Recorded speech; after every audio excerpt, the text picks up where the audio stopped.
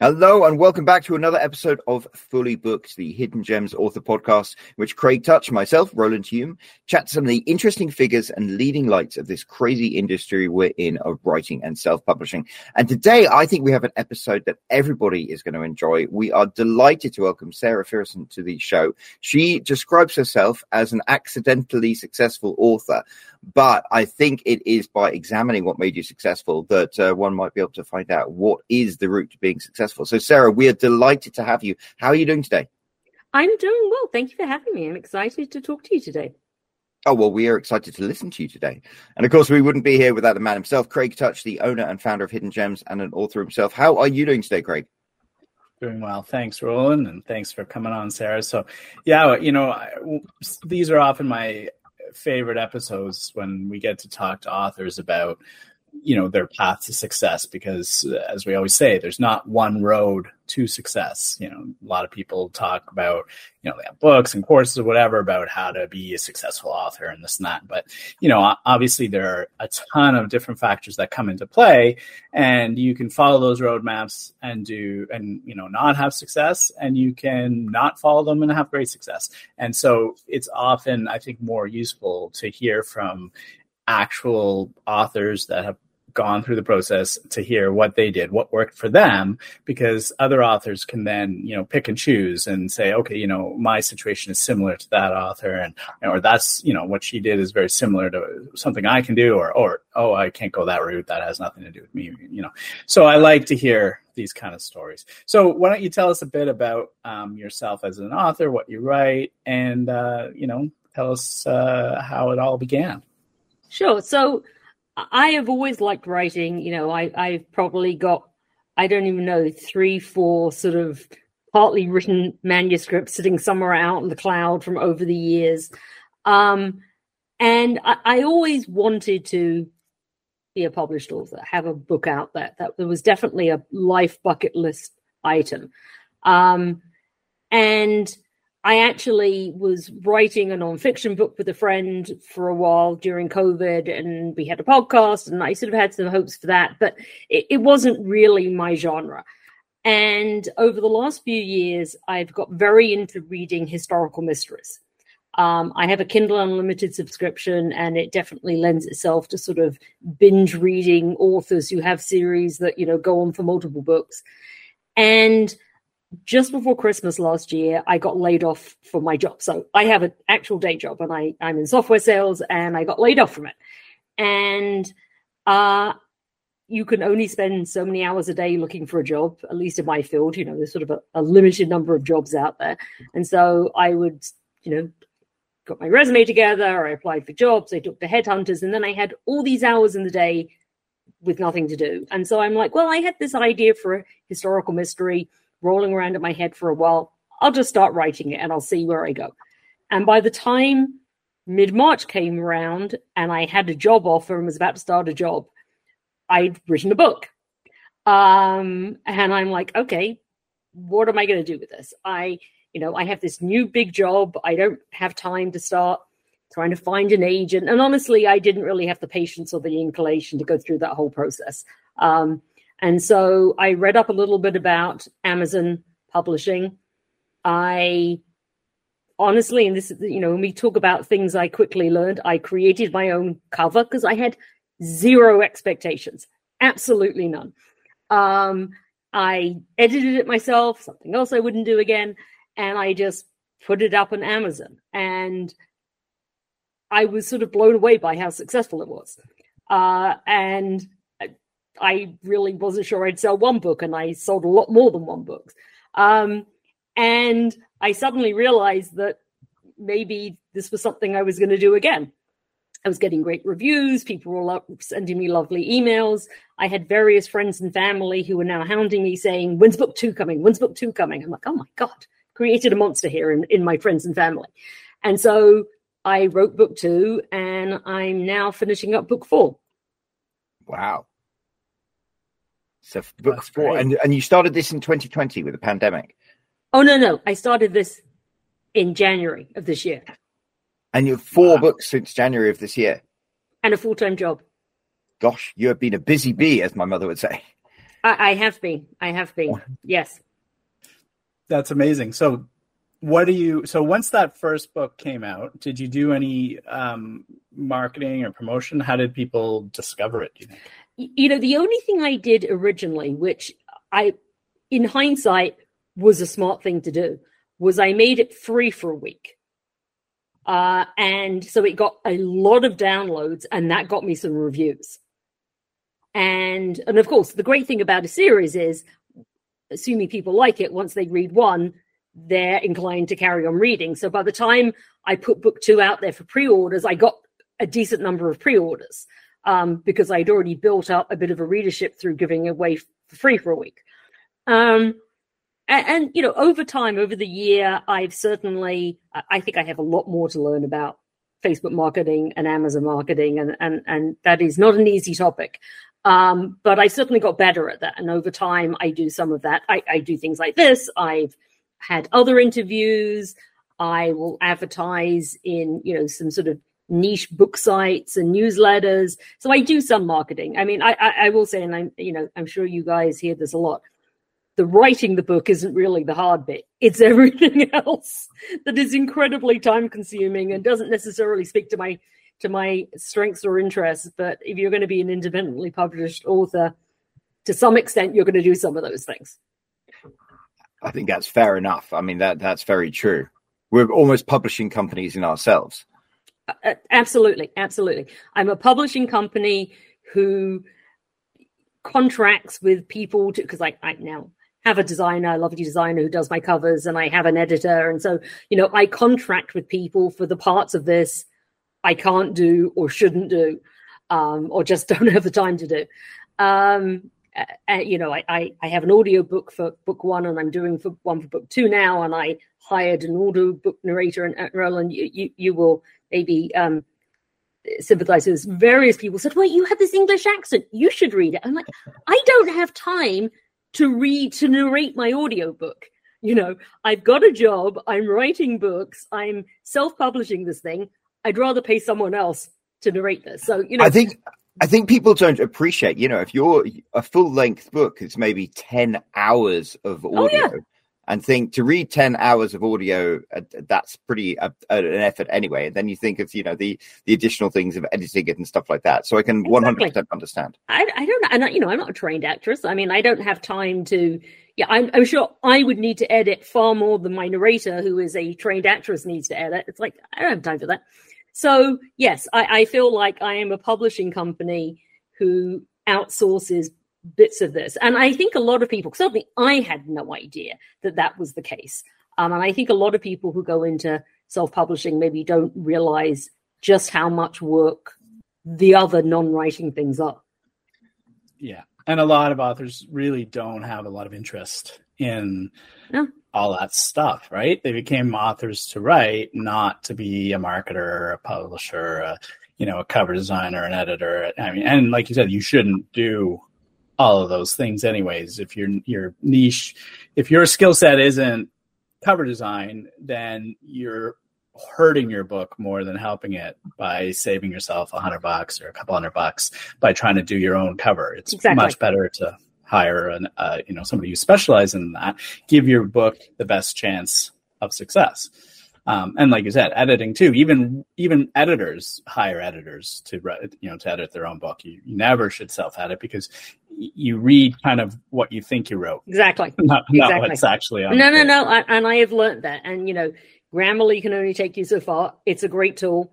Thank heavens for it. But, I will say, because I didn't have the first book edited professionally, between people I know and just, people who have written to me say, hey, I found some typos in it. I mean, it's been edited slowly over time. I wouldn't say there's nothing in there, but I mean, it certainly had quite a going over. Thank heavens, Amazon lets you constantly publish. But the newer books where I've actually hired an editor who I love, I'm not saying no one ever finds anything, because I think people probably find, everything. I found a typo in the New York Times the other day, but it has been a far easier, smoother, less iterative process to make sure those books are as good as they can be. Absolutely. So so when you published book one, then you did no advertising or marketing. You just put it for free and for the 10 days. So when that was on free, I assume you had hundreds or thousands of downloads. Yeah. And then when you flipped it over, when it stopped being free, the sales just continued from there? Yeah, I mean, obviously not at that level, but one of the other things that, again, was absolute luck. I wrote historical mysteries because I like reading historical mysteries. I didn't realize until I downloaded a tool called Publisher Rocket and started sort of digging into categories that is one of the few really growing categories on Amazon. Romance being the top, but historical mysteries is a very growing category. And so I had by chance, by luck, chosen to write in a category that is very popular. And just as I used my Kindle Unlimited subscription and just sort of, once I started a series, kept going, I think a lot of people do that, particularly in this genre. Romance doesn't necessarily lend itself to a series. How many times can the same person fall in love over and over again? But historical mystery, you can just, people keep on dying and you keep on solving it. So I think I lucked out in that.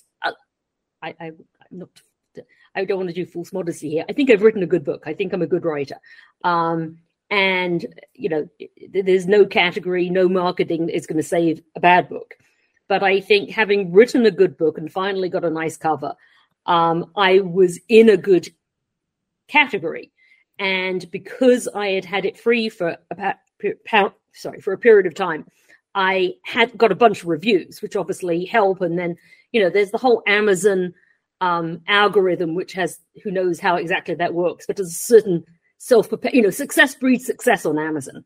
So if you get a lot of pre-orders, suddenly I got a lot of pre-order, relatively speaking, a lot of pre-orders for book two, that immediately put book two quite high in the rankings the day it dropped, which then, so the whole thing is sort of, there's definitely some art to it and maybe some science to it. But I think all these things together helped give me some momentum and an audience waiting for future books. I mean, I will say, so, book 4 is now on pre-order. Every book has had significantly more pre-orders than the book before. That's an encouraging sign, isn't it? Yeah. So book 3 had more than double the pre-orders that book 2 had. And book 4, almost 2 months away from being published, has as many pre-orders as book 3 had. So, there's a nice progression here that sort of speaks to a growing audience.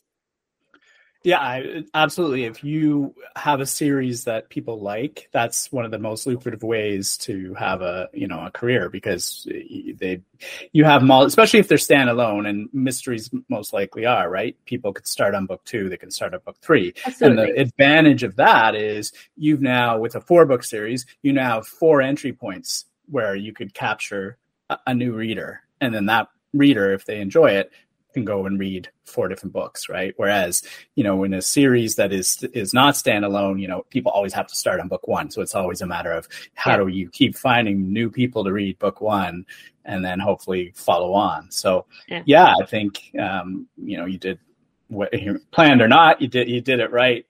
Accidentally successful, I'm telling you. Accidentally successful. And then I guess, is your you'd mentioned you could keep falling into more mysteries, so I assume, well, especially because of the series, it's one sort of Sherlock Holmesian, one sort of investigator, one sort of person who's solving these mysteries in each book, and that carries forward. Well, so when I started writing my book 1, I thought about what I most liked in some of the books I read and what I least liked in some of the books I read. And then I tried to write the perfect book for me, because at the time I had no other audience but me. So I'm like, what book would I like to write and then to read?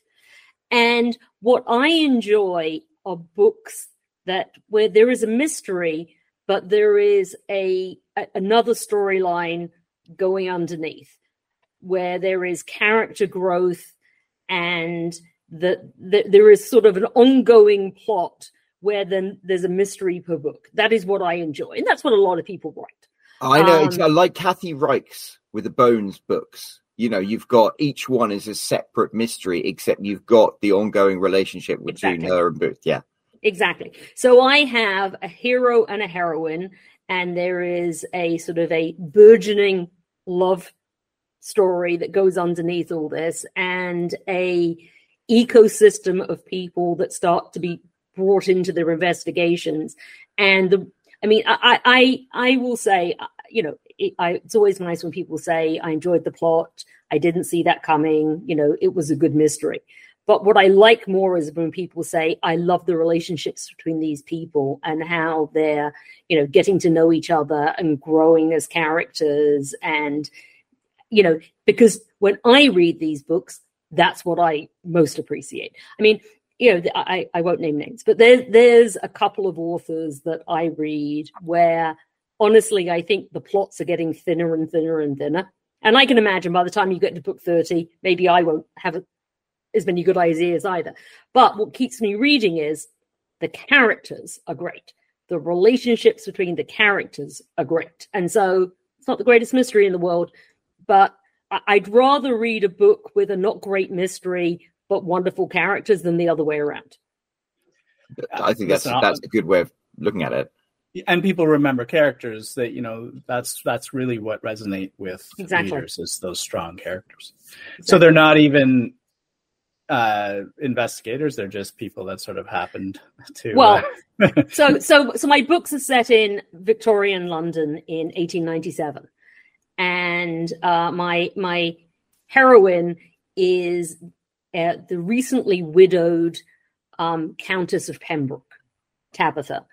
And the new Earl is her deceased husband's cousin, who she didn't know before, who was a bit of a black sheep of the family and had been cast out by his father and had been making his way in life as a thief catcher in Whitechapel, which is a pretty, or at least now it's a very fancy area of London. Yeah, it's changed a lot. Now, who could afford renting Whitechapel? But back then, it was, you know, Whitechapel is where the Yorkshire, not the Yorkshire Ripper, that was the Ripper murders took place in London in the 1880s.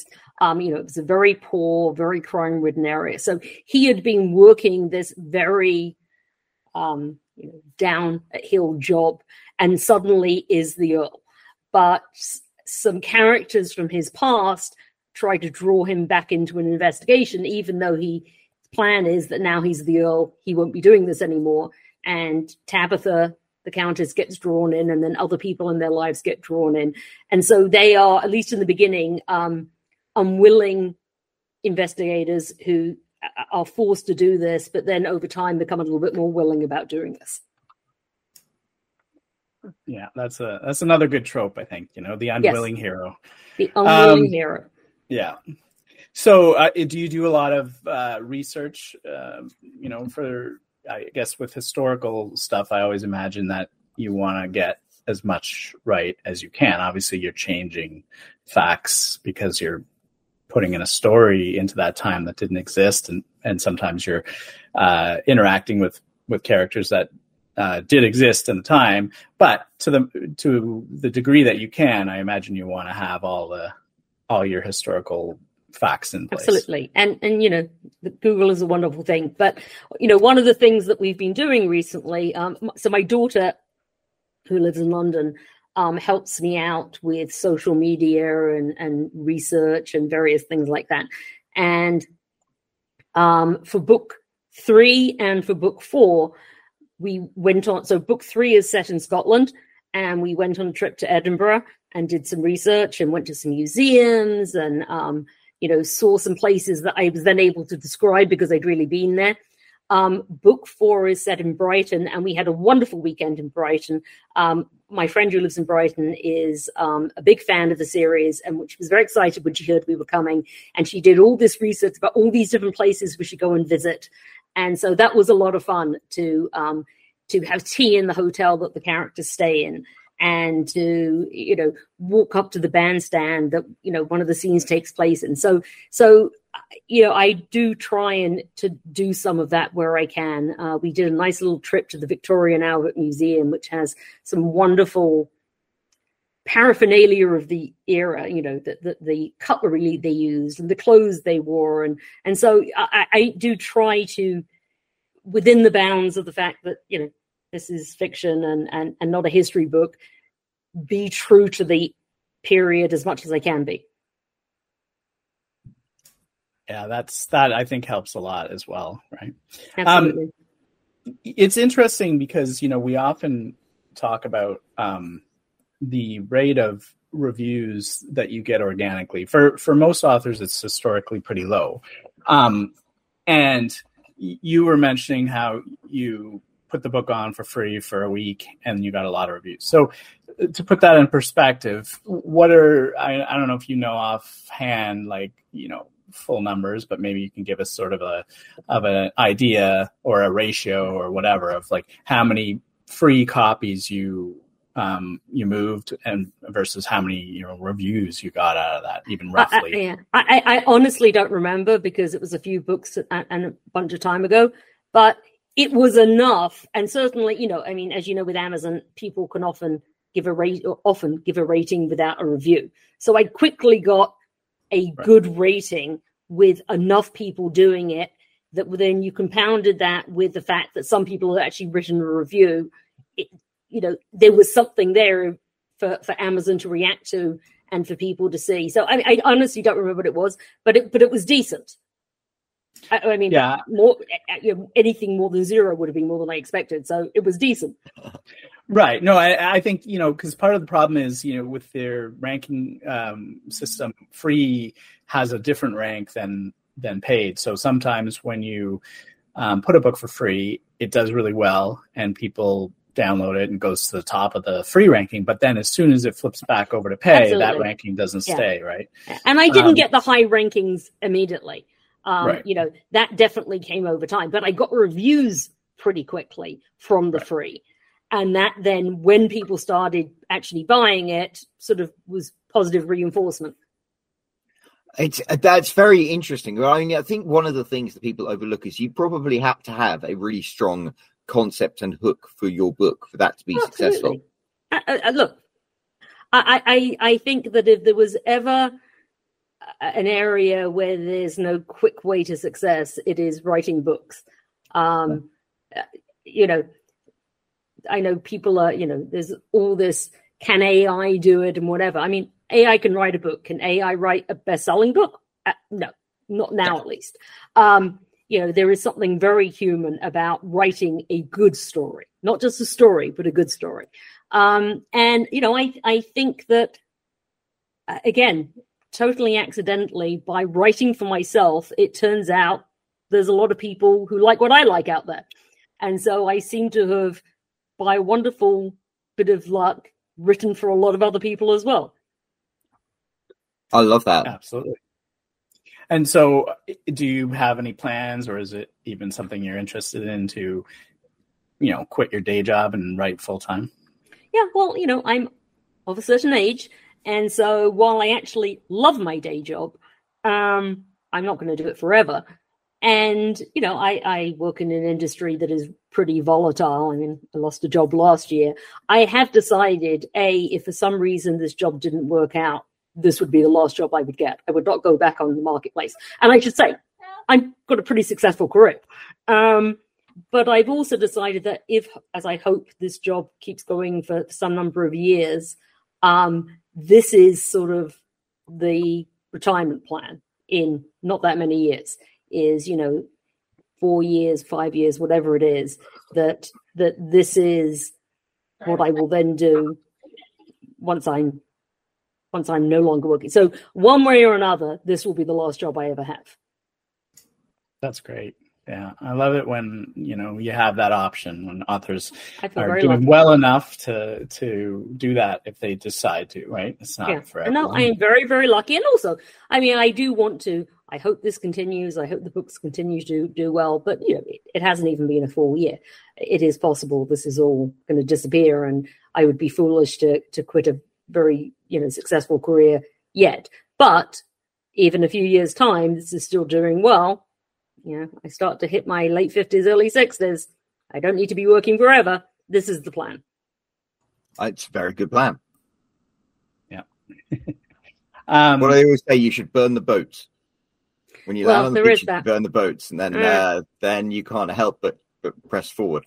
Well, that's true. That's true. That is one way of looking at it. Well, listen, it's good to have options, right? So, yes. So, what do you have some tips for other authors that are sort of just getting started on, maybe lessons learned and how they can sort of,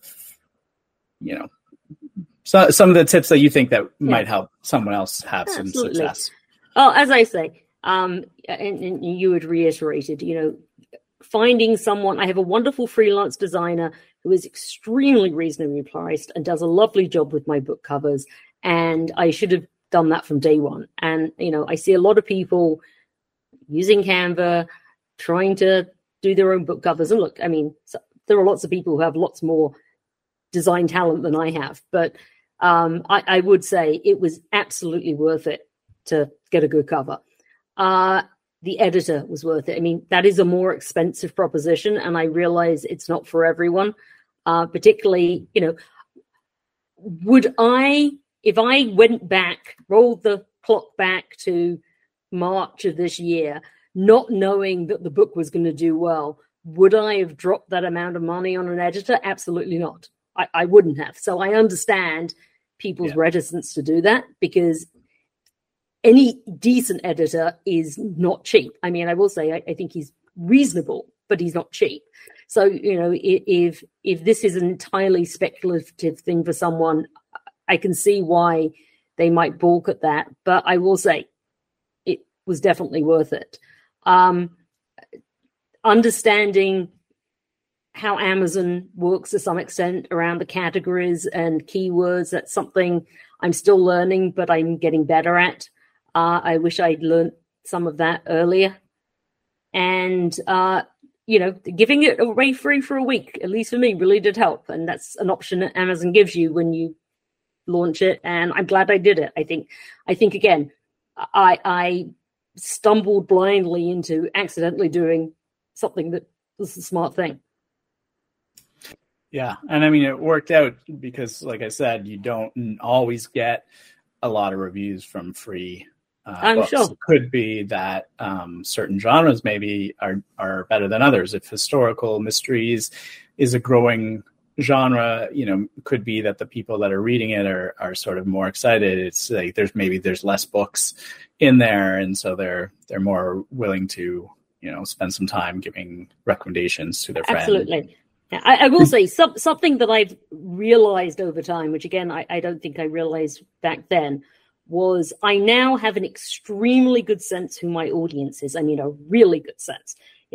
I know my age, my audience is women, may not be terribly surprising, of my age and up, far more in the US than the UK. The US is my biggest market. I guess Americans love all things British. Maybe Brits like things American. I don't know. Britain is definitely, the UK is definitely my second audience, but the US, which of course is a huge audience. So one of the things I try to do in everything, in my marketing, in various choices that I make, is to be cognizant of who my audience is. Because they are a certain type of person looking for a certain type of thing. And at the end of the day, and maybe, this is what I say to a lot of people, because I have friends who, want to be writers or are writers but want to be published. And they ask me, I said, look, I didn't make this decision in the beginning, but if I had, I would have made the same one, which is, do you want to write to win a Pulitzer or whatever, Booker Prize? Or do you want to write to make money and be a successful writer? And sometimes for some people, those are the same thing, but for a lot of writers, it's not the same thing. I mean, if you want to write what you want to write and you don't care what anyone else thinks of it because you have this story burning itself inside of you, write it, see if someone will publish it. If they don't, self-publish it and see if someone will buy it. But if what you want to do is to find an audience and make a living of writing to that, knowing your audience, knowing your genre, and being mindful of what people are looking for from that genre, from that audience category, I think is very important.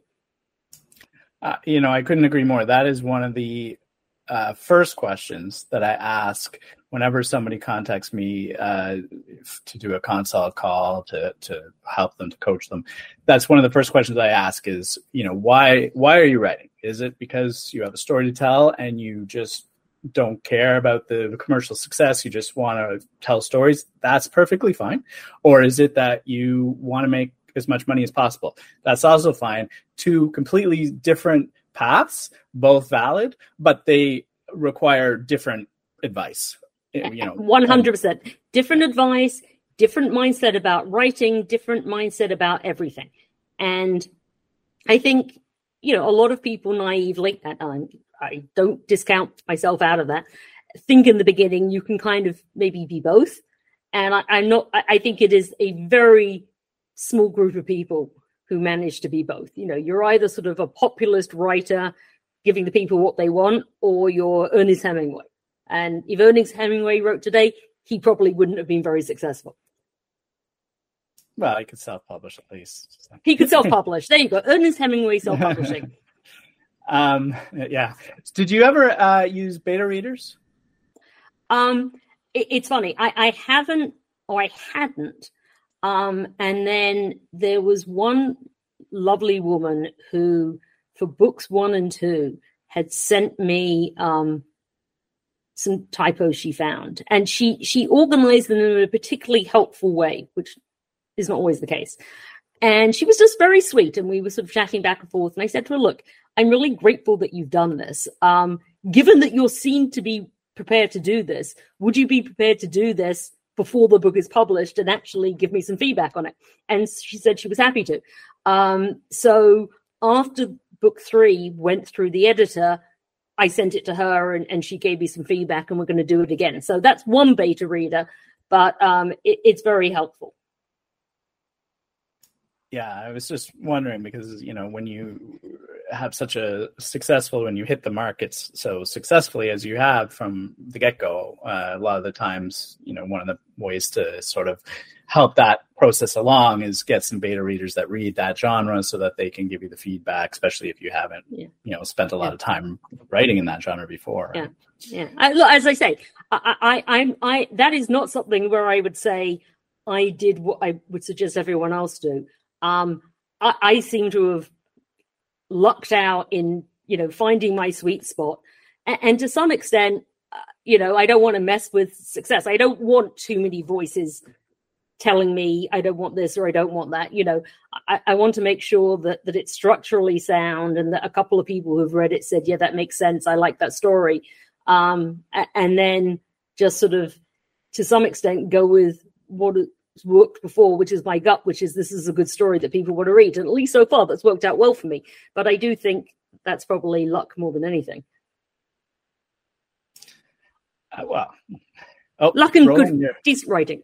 You're on mute there. Yeah, luck and having a good idea for a story. It's the concept that's so important. Yes, absolutely. Did you write your own blurb, or did you have anyone help you with that? I wrote my own blurb. It's funny, I just changed it slightly today. I would say, while I consider myself, a good writer, I'm not a particularly good copywriter, and I'm constantly trying to tweak my marketing and things like that, because I'm not sure I'm as good at writing something in 150 characters or so as I am at writing it in 80,000 words. And so I may at some point have to sort of get someone to help me with that as well. But yeah, I would say, again, just because you can write a book doesn't mean you can write copy, and they are definitely different things. Well, it's not a tweet. You have more than 140 characters. Yeah, well, but, you know, sort of, Right, whether it's, no. I have the same challenges with the blurb and with marketing. Right. You know, Amazon ads as like 150 characters or something. You know, that kind of stuff. Yeah, that's very, very common. Yeah, I mean, it's catchy. It's a different skill set altogether. Yes, very different skill set, and I definitely recognize that. Yeah, I mean, you're trying to distill something that you spent probably months writing into a couple paragraphs. Yeah. And as the writer, sometimes you're a little too close to it. What I find a lot of the times is the writers, when they write their blurbs, often include a lot of unnecessary information. Yes. Right. And you want to distill it down into sort of like that hook, that elevator pitch that is going to grab people, not every sort of thing that happened in the book. Yeah. Now, you want to whet their appetite. Absolutely. Yes. Right. Roland's the expert at that. He, you know, I've worked as a commercial copywriter for 20 years, so you do learn. I mean, it is a particular skill that is very different to writing. Very much so. Yeah. And then you found a cover designer, and has the same designer done all of your books? Yes, yeah. She does the books. She does the audio books. And what she's very good at is, you know, when I did my first design, which was really awful, but I liked my concept. I just wasn't any good at executing it.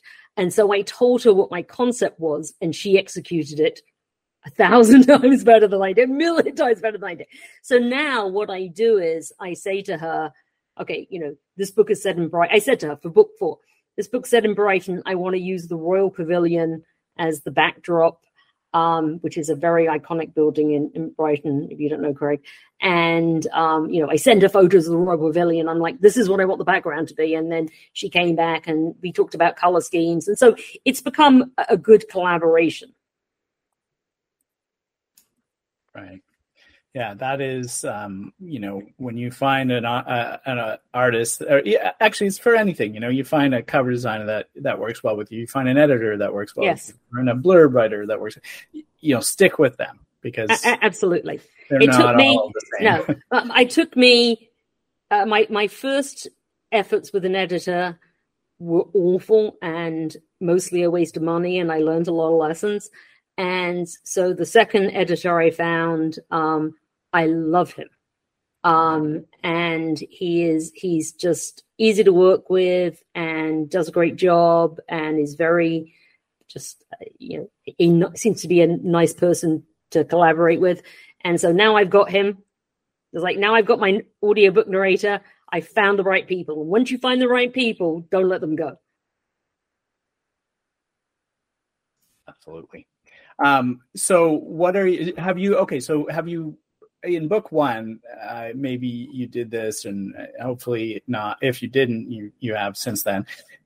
Did you start creating a mailing list, and so that you can grow your own audience and be able to contact them and let them know every time there's a new book, or you know, you have some kind of other thing going on? And what sort of how has that worked for you? So I didn't do it for book 1, and but I realized I needed to do it. I mean, I will say it is good. I've got a decent number of names on it. It's definitely one of the areas I'm more challenged at. How do you get people, not just names on it, but people who actually want to hear from you? You know, it's probably not hard to buy a list of names. It's hard to buy a list of names of people who might actually be interested in hearing from you on a regular basis. But now I do that.